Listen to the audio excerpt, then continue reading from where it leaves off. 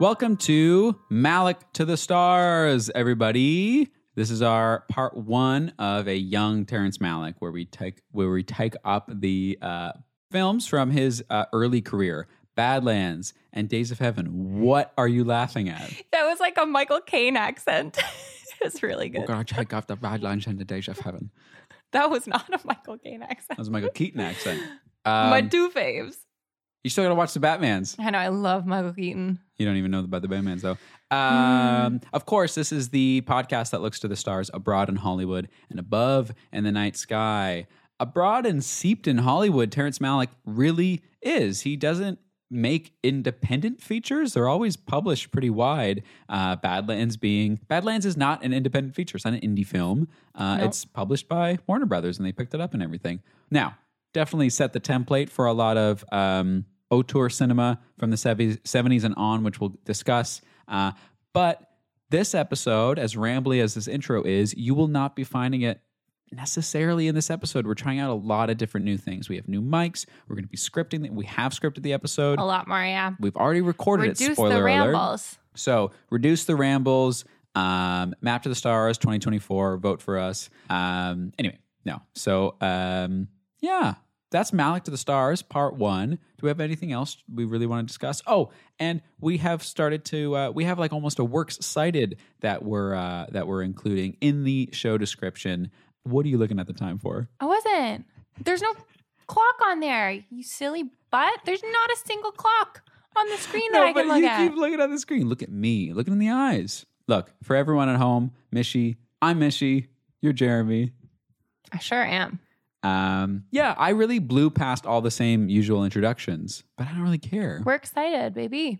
We're excited and works cited. Yeah. Yes, it worked. Yeah. That was good. Get the claws in there. Lots of new things. Also, a cool thing, I know we're on a monthly schedule, but because we're doing Malick part 1 and 2, you will get part 2 in 2 weeks. Yes, yeah. So a bit of a quick turnaround. We're against the crunch on this one, really under the bullet. What's the expression? Under the gun? Yo, we're definitely under the gun on this one in terms of the timeline and the turnaround, but it should be coming out exactly when it was slated. But diamonds are made under pressure, baby. Diamonds are what? Made under pressure. Disappointing diamonds are the rarest of them all? All right. Hopefully this gem of an episode isn't a disappointing diamond for everyone. We're going to pass it off to ourselves, musical intro. And guess what? Because we didn't do it in the outro, lovely artwork from Sarah Helm and the beautiful music, or should that be switched? But the beautiful music from Jacob Anstey, of course. Welcome to a whole new Map to the Stars. Malick to the Stars, everybody. Ding, ding, ding, ding. Okay. No more Michael Caine. A lot of Richard Gere. Okay, here we go.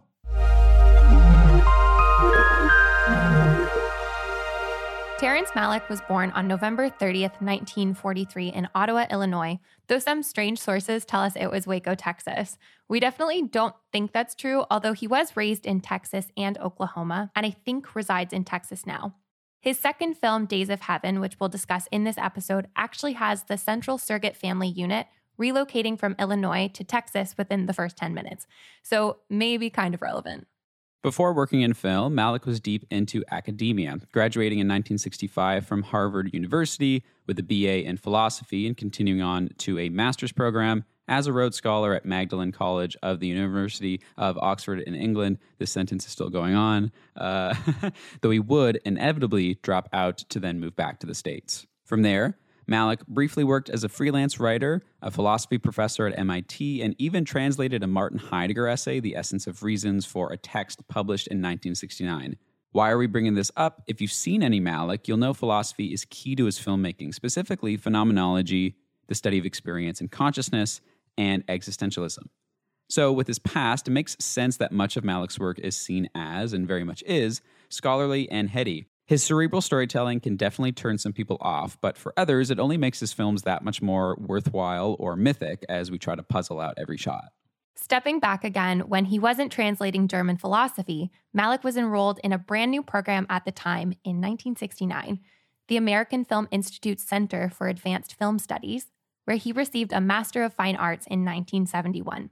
So 2 years after graduating from film school, he literally drops one of the best films of all time with Badlands. Beginning in the new Hollywood era, though straying quite far from the likes of the Brat Pack, Malick kicked off his cinematic career in 1973, as we just said, at 30 years old, with his aforementioned debut Badlands, featuring the untouchable Martin Sheen and Sissy Spacek.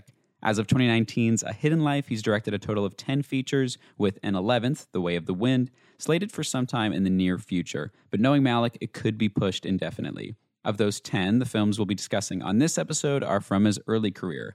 Badlands from 1973, as we were going to say a million times over again, and Days of Heaven from 1978. Very quick sidebar, since we always love to bring up a director's accolades. Malick's received 3 Academy Award nominations, 2 for Best Director for The Thin Red Line and The Tree of Life, and 1 for Best Adapted Screenplay, also for The Thin Red Line. The Tree of Life also received the Palme d'Or at Cannes. And as we were briefly talking, and this is off script for once, you were asking if he actually goes to any of the red carpet film premieres or his own screenings. And I remember reading an article for the 2011 Cannes that he didn't go to the screening. I don't think he accepted the Palme d'Or. That could be false. Maybe I'm misremembering it. But he was seen at a bunch of other screenings and at restaurants with friends. And you'd think if he was there to accept his own award. No, which is exactly it. He's accepting his own reward, which is his life, and he's living it, and he's not going to be a part of the Hollywood system. I love it. You think there'd be a picture or two, and there is not. No, because he goes, no. He has he has a bunch of bodyguards, like the president. He's the president of pretension in film Hollywood. Truly.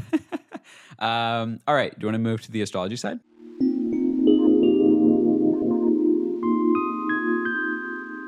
So let's talk about Malick's big 3, his sun, his moon, and his rising sign. Diving into Malick's chart, he was born under the sign of Sagittarius, November 30th, one we've seen a lot on the podcast, and that is the sign of the Archer. Sagittarius is a mutable male fire sign ruled by Jupiter, and Jupiter is the planet of optimism and expansion. Keywords here for Sagittarius are adventurous, spontaneous, open-minded, philosophical, inspiring, and truthful. Jupiter is also the greater benefic in ancient or Hellenistic astrology, so it's the planet that, taking into account whether Terrence Malick was born during the day or at night, which we do not know, has the ability to do the most good. Sidebar, what is benefic? Yeah, so in ancient astrology, there's the idea that 2 planets are benefics, Jupiter and Venus, and 2 are malefics, Mars and Saturn.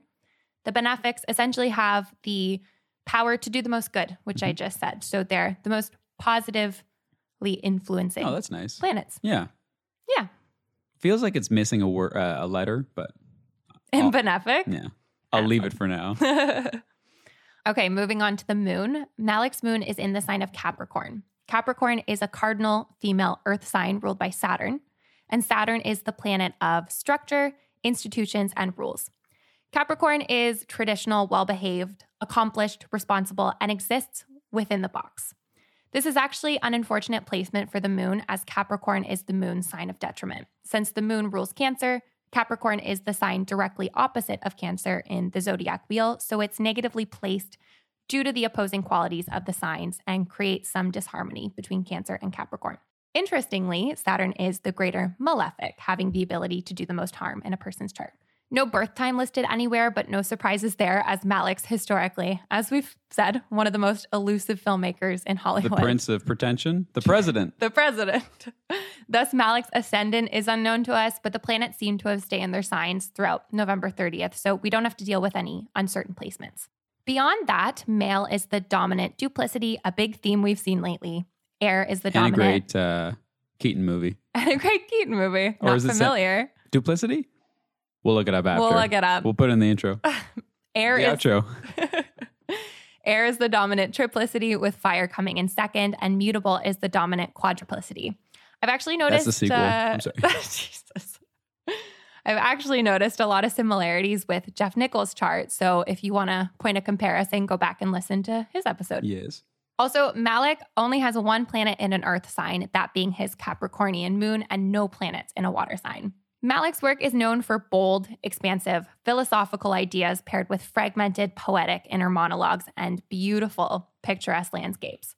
Regarding that philosophical grandeur, I think we'll focus a good amount of attention on the sign of Sagittarius and Jupiter's placement. Both Malik's Sun and Mercury are in Sagittarius, and Malik's Sun and Jupiter are in mutual reception, meaning that they are in each other's domiciles or happy places.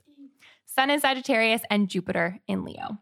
So the Sun's placement speaks a lot to someone's purpose or motivation in this world. With Sun in Sagittarius, we might say that long-distance travel, cough, and seeking some sort of higher truth plays a big role in Malik's life, which he chooses to explore through his art. Mercury in Sagittarius describes exactly how he communicates that with his audiences and through his films. As for that beautiful imagery, we'll also pay close attention to Venus, as it's heavily aspected in Malik's chart, a total of 9 times. Venus is also in Libra, which is its domicile, the only planet in its domicile in his chart. Neptune is in Libra as well, so this theme might honestly come up more in part 2 of our Malik discussion, but more to come on that. To close on his chart, there's a lot of activity around the sign of Gemini. Malik's Mars, Saturn, and Uranus are all located there, giving him a stellium. And as a reminder, a stellium occurs when there are 3 or more planets in the same sign. Here, it means that Gemini's significations likely play a larger role in Malik's life compared to those of other signs. We'll also touch on the Gemini-Sagittarius polarity in just a moment. But for now, I'll leave it there on the astrology side. Let's get into the movies. Yeah, or at least the themes on the astrology side, I think, right? Well, the chart. That's cool. For the chart that I think is important now, but more astrological themes to come in a sec. Okay, cool. Okay, if I can start here with a quote from Roger Ebert. He goes, "Human lives diminish beneath the overarching majesty of the world." This comes from his 2011 article on Badlands, where he effortlessly sums up Malik's MO and pathos across his entire filmography. If you don't know the subreddit Human for Scale, the description is photos which feature a human to aid the eye in determining the size of things. Often, these pictures show humans in a really diminutive stature compared to the size of other things. Sometimes human, also, like Shaq, but usually these points of comparison aren't human. Trees are a really popular one, churches, airplane propellers. If you scroll through the most upvoted posts, you'll notice a lot of nature and natural phenomena, often awesome, in the real definition, in size and scope, with a small little human for scale. Hopefully you know what I'm getting at. There's an online community of over 350,000 people who enjoy, are interested in, or at least want to remind themselves of how infinitesimal humans are compared to Mother Nature, our universe, the vast everything that exists. So take all that, broaden it to the most existential degree, and pin the tail on a Terrence Malick film or the Tree of Life's CGI crazy first act that spans from The Big Bang to Brad Pitt's Crew Cut. Anyway, much is said about Malick's assured vision and confidence with Badlands. First, Malick arguably stands apart from his 70s contemporaries, which is my favorite Paul McCartney song. Nice. Temporary Yeah, I got it. Temporary contemporaries. He stands apart from them, I think, by not exacting or remixing classical Hollywood styles like Coppola or Spielberg would do with their major influences, Elia Kazan or John Ford, respectively. Similarly, he doesn't incorporate experimental trends popular at that time in the late 60s, early 70s, like you'll find in Easy Rider or Bonnie and Clyde, that honestly date those movies, at least for me. IMO, you can tell they were made when they were made. I think Malick does both and neither. Badlands and Days of Heaven are timeless and universal, or at the very least contribute their fair share to American myth-making as cautionary folktales, lamenting the vicious, unseen loss of innocence for their protagonists, whether it be caused through murder or an indifferent human world. Unlike Coppola and Spielberg, Malick restrains from heavy-handed delivery of the violence depicted, the social and economic class tensions, and even the interpersonal relationships depicted in his first 2 films. This points back to human lives diminishing beneath the overarching majesty of the world. Like, dumbly put, the natural world, the world beyond human affairs, doesn't care what you do one day, it just keeps spinning into the next. Again, which is why I kind of brought up the Reddit thing and the Human for Scale. Malick's films almost present humans for scale, in scale, compared to the whole world as it exists, and as he conveys it. And there's lots of inserts of pastoral scenes and very empty landscapes. Definitely in these 2 films, because they take place in plains and farms and badlands. Specifically, it's even named that. So really heavy, into the themes there. But we have a really, I think, interesting and different take from the astrology side. So I'm going to actually bounce back to Mishi and let's discuss the themes for this episode? Sure thing. Yeah, I think the one we really picked out, and I won't spoil any of your points, I promise, is this relationship. You sure can. No, it's all right. But it's this relationship between instinct versus reason. So this provides the perfect opportunity to look at the relationship between Sagittarius and Gemini in Malik's chart. As I briefly mentioned, Malik's Sun and Mercury are in Sagittarius, and Mars, Saturn, and Uranus are all situated in Gemini.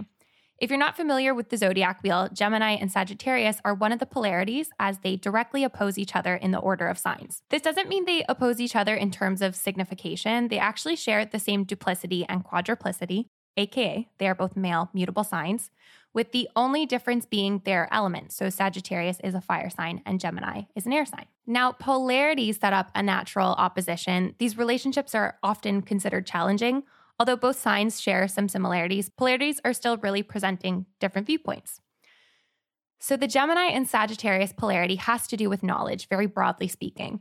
And I'm going to borrow this quote from the wise words of South Florida astrologer because I think it's put really well. Both Gemini and Sagittarius are searching for knowledge. The difference lies in what kind of knowledge they're interested in, how they search for it, and what they do with it. Gemini is more concerned with tangible facts in the immediate environment.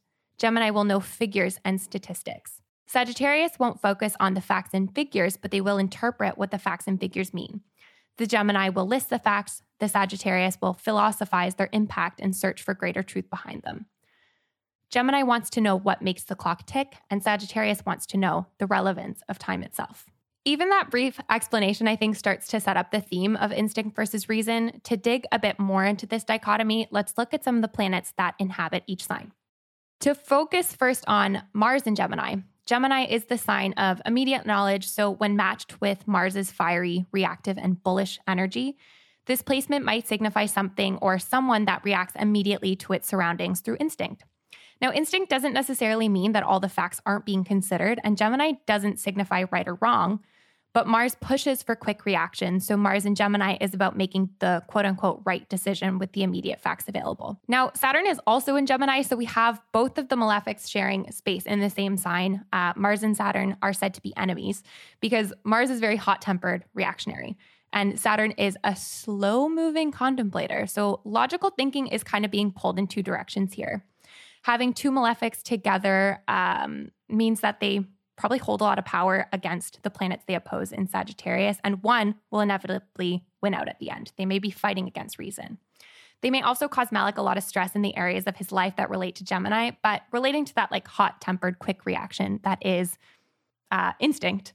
You know, Saturn I see kind of as the energy of this moral framework that's still being kept in mind. So the decisions being made aren't without any contemplation or thought. So maybe that's where Saturn comes in. We'll call this, so the Gemini side of things, the instinct side of the relationship. Any questions or thoughts, concerns, Jeremy, before I keep going? For once, no, because I based my whole argument on, these few paragraphs. So I think we're good here. So let's go over to reason. On the other hand, Mercury is in Sagittarius. And again, Sagittarius signifies like higher learning and philosophical contemplation, the search for truth, if you will. Mercury, the planet of communication, supports Sagittarius significations well in this specific regard, in my opinion. When we talk about reason, philosophical contemplation leads to absolute reason, and Mercury's calmer, more neutral energy helps further strengthen that process. With the sun placed in Sagittarius, the quest for ultimate truth becomes even more essential for the person in question, aka Malik. This is the reason side of the relationship. Now, just to get a little into the nitty-gritty, Mercury is in its detriment in Sagittarius, meaning that Sagittarius essentially doesn't really enable Mercury's significations to shine through to their greatest potential. It's important then that the ruler of Sagittarius is well placed to minimize those negative effects, and it is. Jupiter is making many positive sign-based and degree-based aspects, both trines and sextiles. Jupiter is one of the two benefic planets, like I mentioned before, so it's capable of spreading the most amount of positive energy, luck, and expansion. This is how Mercury can express Sagittarius themes in a more positive way, and that relationship with Jupiter is really how the reason side of this relationship we're talking about can play a bigger part. Looking beyond this relationship and towards Malik's chart as a whole, he really has a strong balance of air signs and fire signs with little to no water and earth, as I mentioned before. So Venus, Mars, Saturn, Uranus, and Neptune are in air signs, and the Sun, Mercury, Jupiter, and Pluto are in fire signs. I don't expect anyone to remember that, but that is where those placements are. I think there is a pop quiz after, so there's a pop quiz. I'm sorry. It's okay. You're allowed to Google his chart, but just make sure it says he's born in Ottawa and not Waco. Yeah, geez. Even his north node is in Leo, so a fire sign, and south node in Aquarius and a air sign. So again, furthering that relationship that we've been talking about. But interestingly, I want to call this out because in the above relationship, Gemini and Sagittarius, we're calling the air sign the instinct and the fire sign reason, which would be the opposite of what you'd imply when thinking about the significations of the elements at face value. So fire is reactive and air is intelligent and more contemplative and more reasonable. But astrology is all complex, and I think the South Florida astrologer's quote really encompasses what we're trying to say with the polarity between Gemini and Sagittarius. So I think the argument still stands and shows how much kind of value you can get out of astrology and how much information you can pull from specific placements. So all of that said, I think all of the above, it makes sense why this relationship of instinct versus reason is so prevalent in Malik's work because it's so strongly indicated in his chart. Finn. Hey. Okay, I'm going to go ramble on forever here about my films and everything else like that. Please interject whenever you want. And also remember, study up. There's a pop quiz after all this. So, all right. So for this episode's thesis, I thought about your emphasis on instinct and reason from the astrology side, as well as the narrative device of the voiceover, specifically in how it personifies and frames the stories through the open, guileless, but also surprisingly world-weary voices of Holly and Linda, the adolescent women of both films. The tension between instinct and reason, embodied in the lead male and female characters, along with the narrative voiceovers from Holly and Linda, shift these distinctly American folktales into mythic tragedies of love and loss. Central to both films, women are restricted in their individual opportunities, ultimately controlled by the headstrong, bullish whims and desires of aimless, jaded men. Further, the voiceovers in Badlands and Days of Heaven, inhabited by the adolescent females, reason their way through the images on screen from an unknown point of time, complicating and subtly justifying the violent actions of Kit and Bill. There's definitely some gender play at hand in Badlands and Days of Heaven, and it'll be fun in the next episode to compare these to The Thin Red Line, which you haven't seen yet. Very excited. So we're getting it in right under the wire a little bit here. And that movie's so situated in a male perspective, since it fluidly shifts the inner dialogue of all the soldiers, and it's got this coexistence, one shared consciousness thing going for it. Very different from what we see in these two films, where it's so specific to Holly and Linda, since they help frame and, again, complicate Kit and Bill's crimes. So to quickly take a step back, Badlands is loosely based on the real-life murder spree of Charles Starkweather and Carol Ann Fugazi in Spaghetti in 1958. I'm not going into any details of the crimes or victims. On a serious note, that's all available to read online if you're interested, if you're morbid enough. But know that Badlands is far from the only movie to explore and exploit the two figures and their motivations, or more accurately, the lack thereof. The most famous and certainly the most controversial, maybe even more well-known than Badlands, depending on the demographic, skewing younger, is Oliver Stone's Natural Born Killers from 1994, starring Woody Harrelson and Juliette Lewis. Wild movie.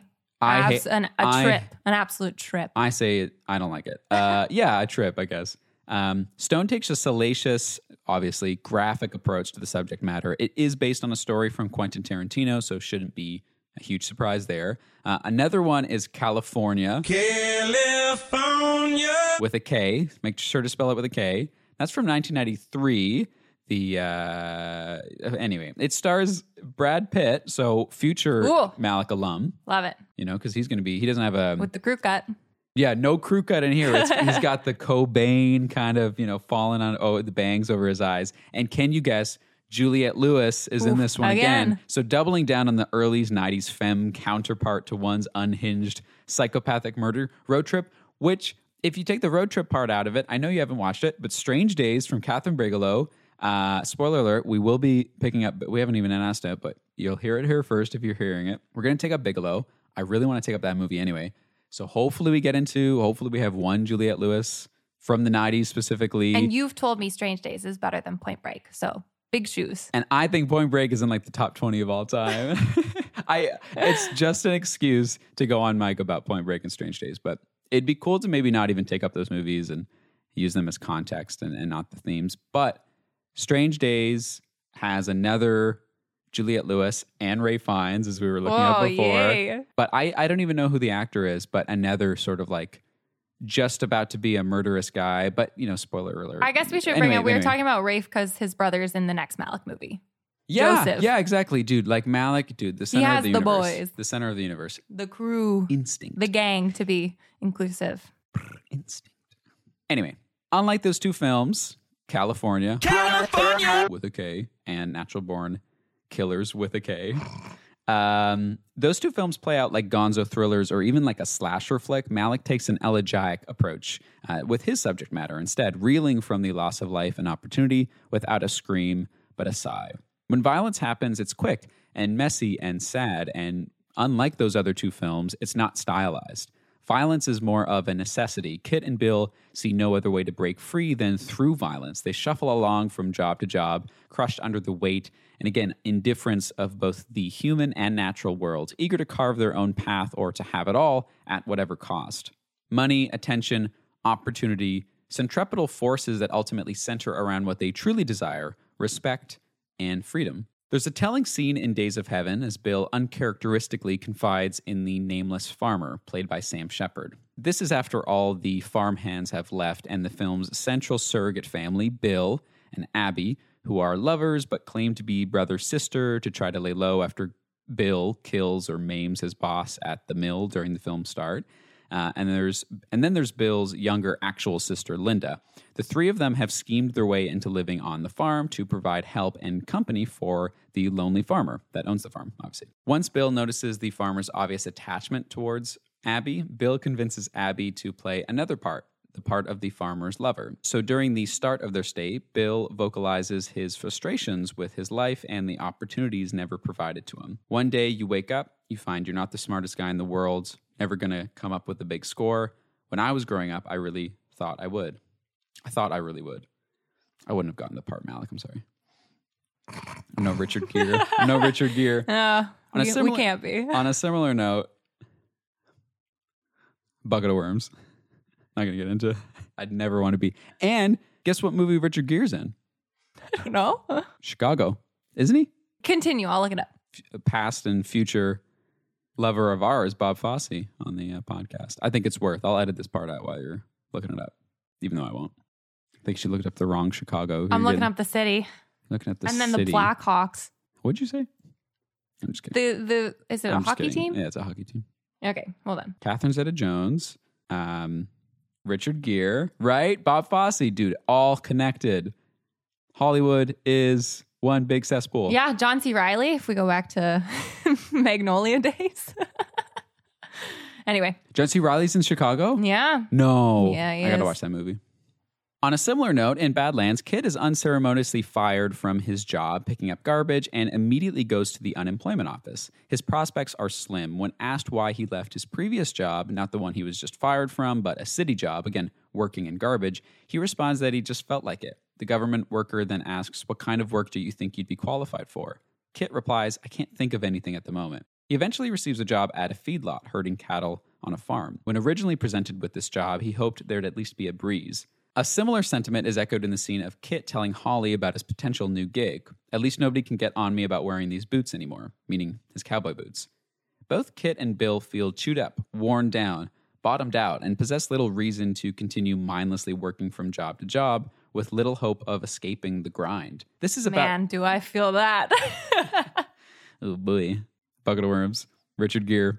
This is about as much motive that Malick will give us for why these men lash out against the world. At least in my more casual reading of the films, it's tough to squeeze all meaning out of a single film without months of studying it. You know, we watch these a couple times. We're here. You know, we'd love to pick stuff up for promo material afterwards. But anyways, that's as much as I squeezed out of it.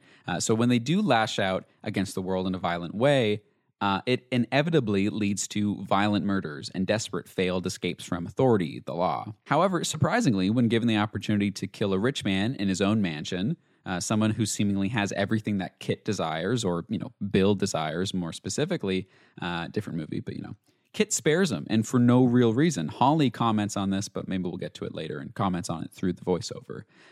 It's through these examples, the slow burn and meaninglessness of manual labor, few opportunities to break free from poverty or anonymity, the ceaseless struggle of life and the world's insouciant response to it, which, tell me about it, that we can begin to understand Kit and Bill's sudden bursts of violence.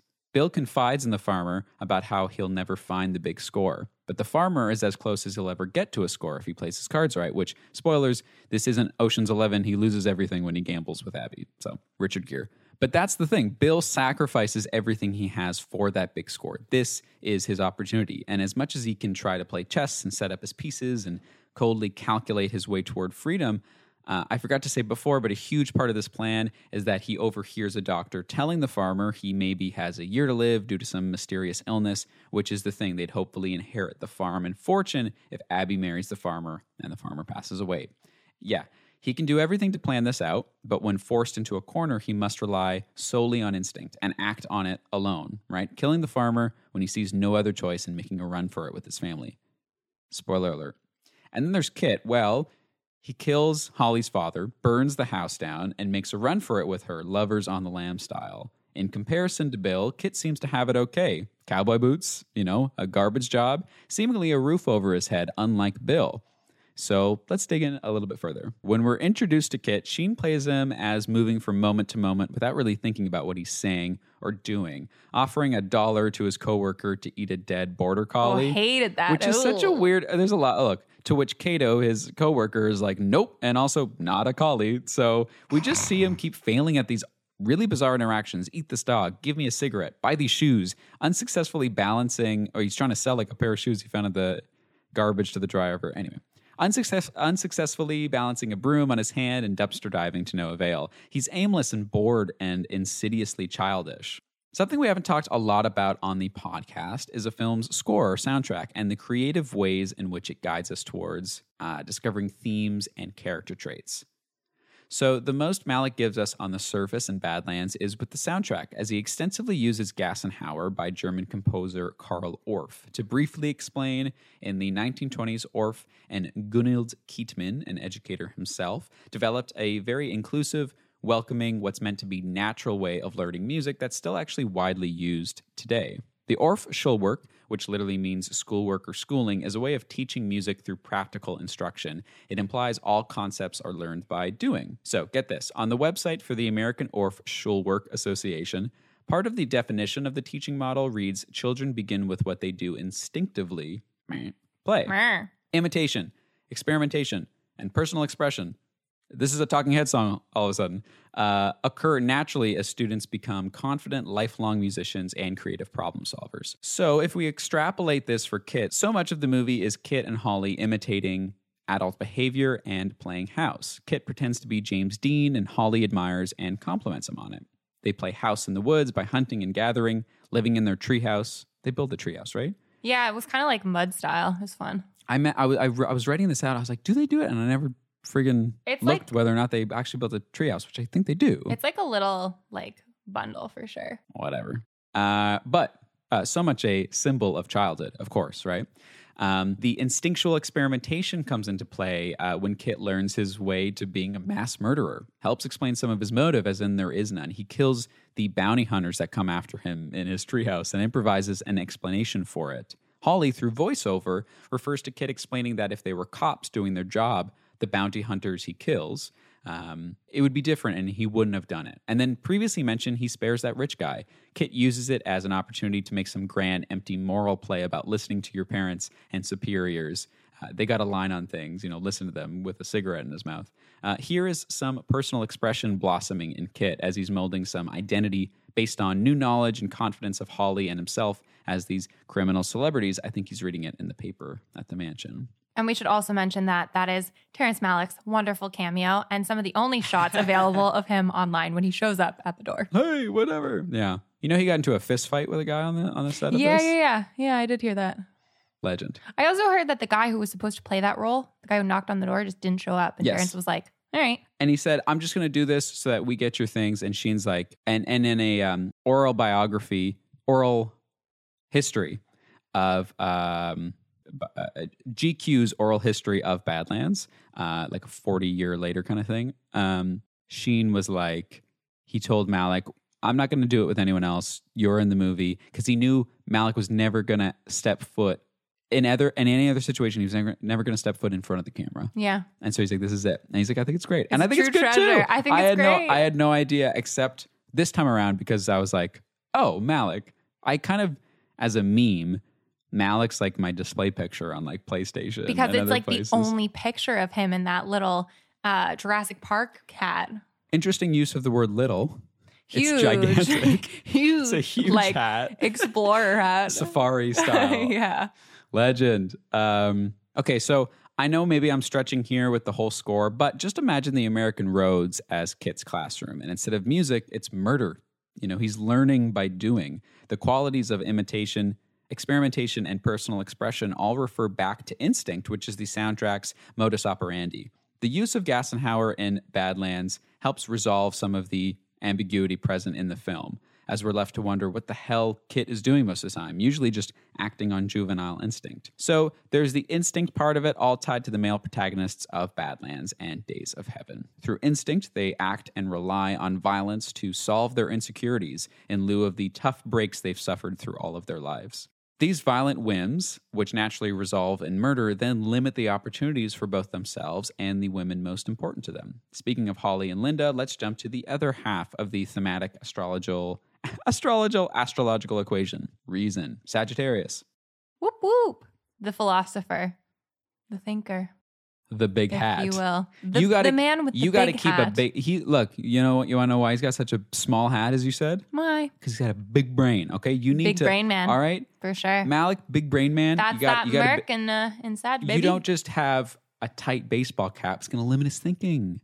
You're not wrong. That's going to be an instinct hat. He needs a reason hat. I know. I think he's probably also a person like you. I know when you're thinking of like ideas for this podcast specifically or like other ideas in general, you hate like reading what other people say because you want everything to like organically come from you and your experiences. And I'm sure Malick's the same where Nice he's like sequitur just like I like don't want to be part of. Well, no, actually, interestingly, and I'm going to refer to it, but the voiceover part, not as a spoiler, but getting into the Days of Heaven thing, they use a Truffaut movie, and I can't think of it right now, but we're going to actually, this is a new thing, which we would have probably already talked about in the intro. We're going to leave little resources for some home reading and home watching if you want, besides the films, to actually like sort of a really casual works cited, because otherwise, you know, we're plagiarizing ideas. But they kept referring to some Truffaut movie and its use of the voiceover, and they were inspired by that from Days of Heaven. So, you know, maybe not. But yes, actually, a lot of this voiceover stuff is a bit limited. We're nearing the end of the big discussion about the films because my take on it was that instinct, obviously, which is what the thesis says, instinct was going to be all the violent actions of the men. And because of the voiceovers, which implicitly have a trait of hindsight. That's what it is. It's the framing device within the Invasion of the Body Snatchers, I'm pretty sure, and so many other movies. I don't know why that's the first one I thought of. But yeah, it's supposed to be reasoning and contextualizing the film. And through that, you know, reason as a part of it, and then it's tied to both female characters in the films. So unfortunately, / very fortunately, so many scholarly articles already exist and exist in general that talk to that. So we're going to dive in really quickly. And then we're going to jump back out. The water's getting cold. You got to jump out. So the voiceovers in Badlands and Days of Heaven, inhabited by the adolescent females, reason their way through the images on screen from an unknown point of time, complicating and subtly justifying the violent actions of Kit and Bill. This is not a replay. This is me saying what I already said 7 minutes ago, verbatim. Holly and Linda occupy this in-between omniscience in the film's diegeses, knowing what's bound to happen, but still living through it and commenting on it as the audience's surrogate. And what does reason need? Brain power, big safari hats. Big brain. Introspection, critical thinking, hindsight. All of these narrations hint at things left unsaid and lives left undone by men committing violent actions as they worked and lived as they work and live through and by instinct. We didn't have time for it on this episode, but it's fitting that one of the major philosophical works Malik's translated is Heidegger's The Essence of Reasons. Maybe they just share a namesake, but we know when digging into the astrology and filmy side of our stars, we find lots of parallels, so sticking a pin in that for now and hope to come back to it next episode. In one of his few, very rare interviews, Malik describes Kit in contrast to Holly. Kit, on the other hand, is a closed book, not a rare trait in people who have tasted more than their share of bitterness in life. The movies have kept up a myth that suffering makes you deep. It inclines you to say deep things. It builds character and is generally healthful. It teaches you lessons you never forget. People who've suffered go around in movies with long, thoughtful faces as though everything had caved in just yesterday. It's not that way in real life, though, not always. Suffering can make you shallow and just the opposite of vulnerable, dense. It's had this kind of effect on Kit. On a similar note, Sheila O'Malley, writing for the Criterion Collection's online blog, Current, argues Kit has a sense of self-importance but no self-awareness. Bringing this back to our motifs, reason, and voiceover, I think the presence of the narration, specifically in Badlands, throws light on Kit's lack of inner dialogue, his almost complete absence of thought. We know so much about Holly by the film's end, and even though Kit is the character propelling the narrative along, this is ultimately Holly's story told in the first person. What we learn about Kit is only through acting and doing, not thinking. The gaps are filled in by Holly's introspection. More significantly, we know stuff about Holly that Kit doesn't. After Kit spins a bottle to decide which direction to head next, only to immediately give up on the idea, again operating on pure chaotic instinct, Holly's narration goes, "I'd stopped even paying attention to him. Instead, I sat in the car and read a map and spelled out entire sentences with my tongue on the roof of my mouth where nobody could read them. Those sentences could basically... I'm no Sissy SpaceX, so I'm sorry. Those sentences could basically stand in for the narration itself, as she creates her own story, her own world apart from Kit, notably at a sticking point where she feels herself pulling away from Kit. The physical act of spelling out sentences without Kit's awareness doubles for the recitation of the narration itself. And I don't think this is going too far, since Malik is suggesting how Badlands and the character of Kit negotiates or renegotiates historical depictions of suffering on film. In Days of Heaven, Linda's narration works on so many different levels here. For example, at times, she elucidates on the inner thoughts of Bill and the farmer, specifically their affection for Abby, even though there's no indication of those conversations having happened with Linda, especially when Linda describes the farmer's desires or doubts. How does she have access to this information? Holly describes Kit for us through what he says aloud and what he does, but never what he thinks to himself. That's kind of the point of it. To keep things brief at the film's climax, Linda's narration nakedly rationalizes Bill killing the farmer. Nobody's perfect. There was never a perfect person. You just got half devil and half angel in you. In what would otherwise be the last straw on this farmer's plot of land for the audience, Linda surmises an inert theological balance, or astrological balance, is to blame, or at least provides a reason for one of the greatest sins in the Bible, right? Anyway, there's so much to unpack with the narration, and I've read so many great articles commenting on its use that to avoid any plagiarism, I just recommend going to the show notes, reviewing the nugs we've left, as I've said, in the description if you want more home reading. For something of my own take on Days of Heaven, I've noted that Malik's filmmaking during production and post-production exemplifies instinct through process and experimenting with the form of narration and editing. Creative breakthroughs realized from improvisational techniques and simply being open to change and renewal.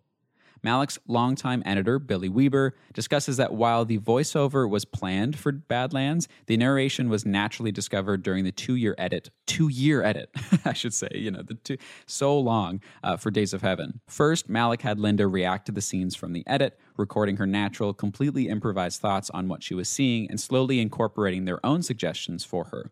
Weaving the narration together, the images begin to take on new meaning and the final edit started to take form. Arguably, Linda's diegetic narration is so multi-layered because it combines instinct and reason. Joan McGettigan in Journal of Film and Video writes, Linda is more an observer of than a participant in events. She rationalizes the actions of other characters, passes judgments, and formulates her own philosophies of life. The complex and contradictory nature of her voiceover requires us constantly to reevaluate what we see and hear, in short, to become conscious of the narrating agency's presentation of the diegetic world and perhaps to become suspicious of it. Beginning with those key facets of the Orff Schulwerk, imitation, experimentation, and personal expression, Malik, Weber, and actor Linda Manz worked together to forge new creative bonds and ideas that weren't otherwise filmed originally or, instinctually.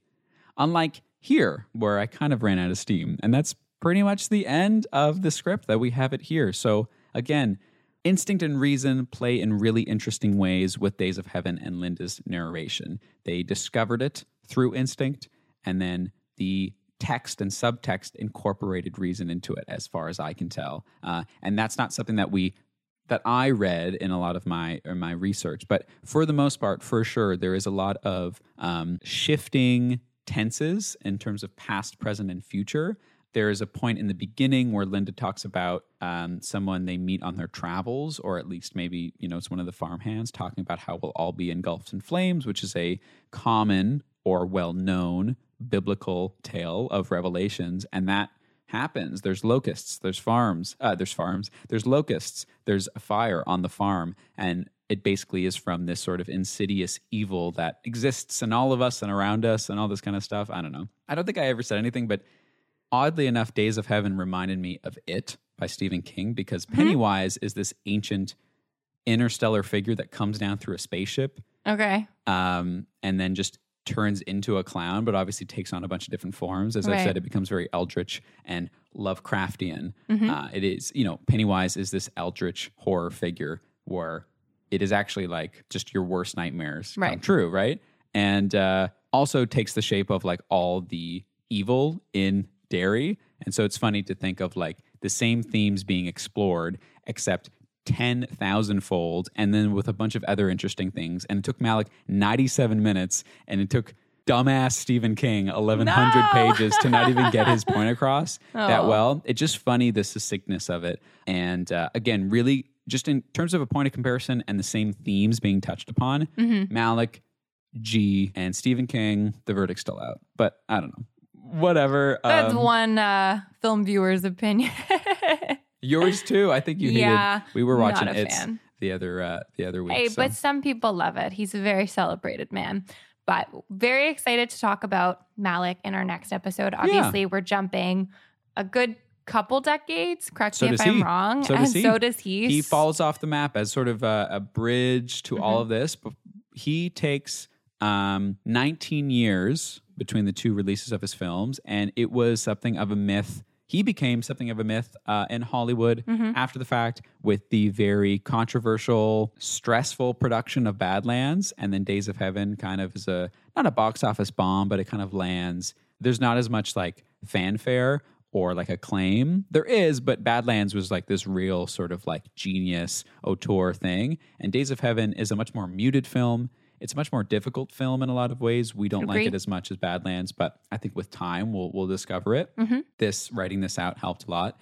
And then we get to The Thin Red Line, which next to The Tree of Life in terms of name or legacy, I think Thin Red Line is definitely his biggest film. It's talked about outside of, even if you don't know about Badlands or anything.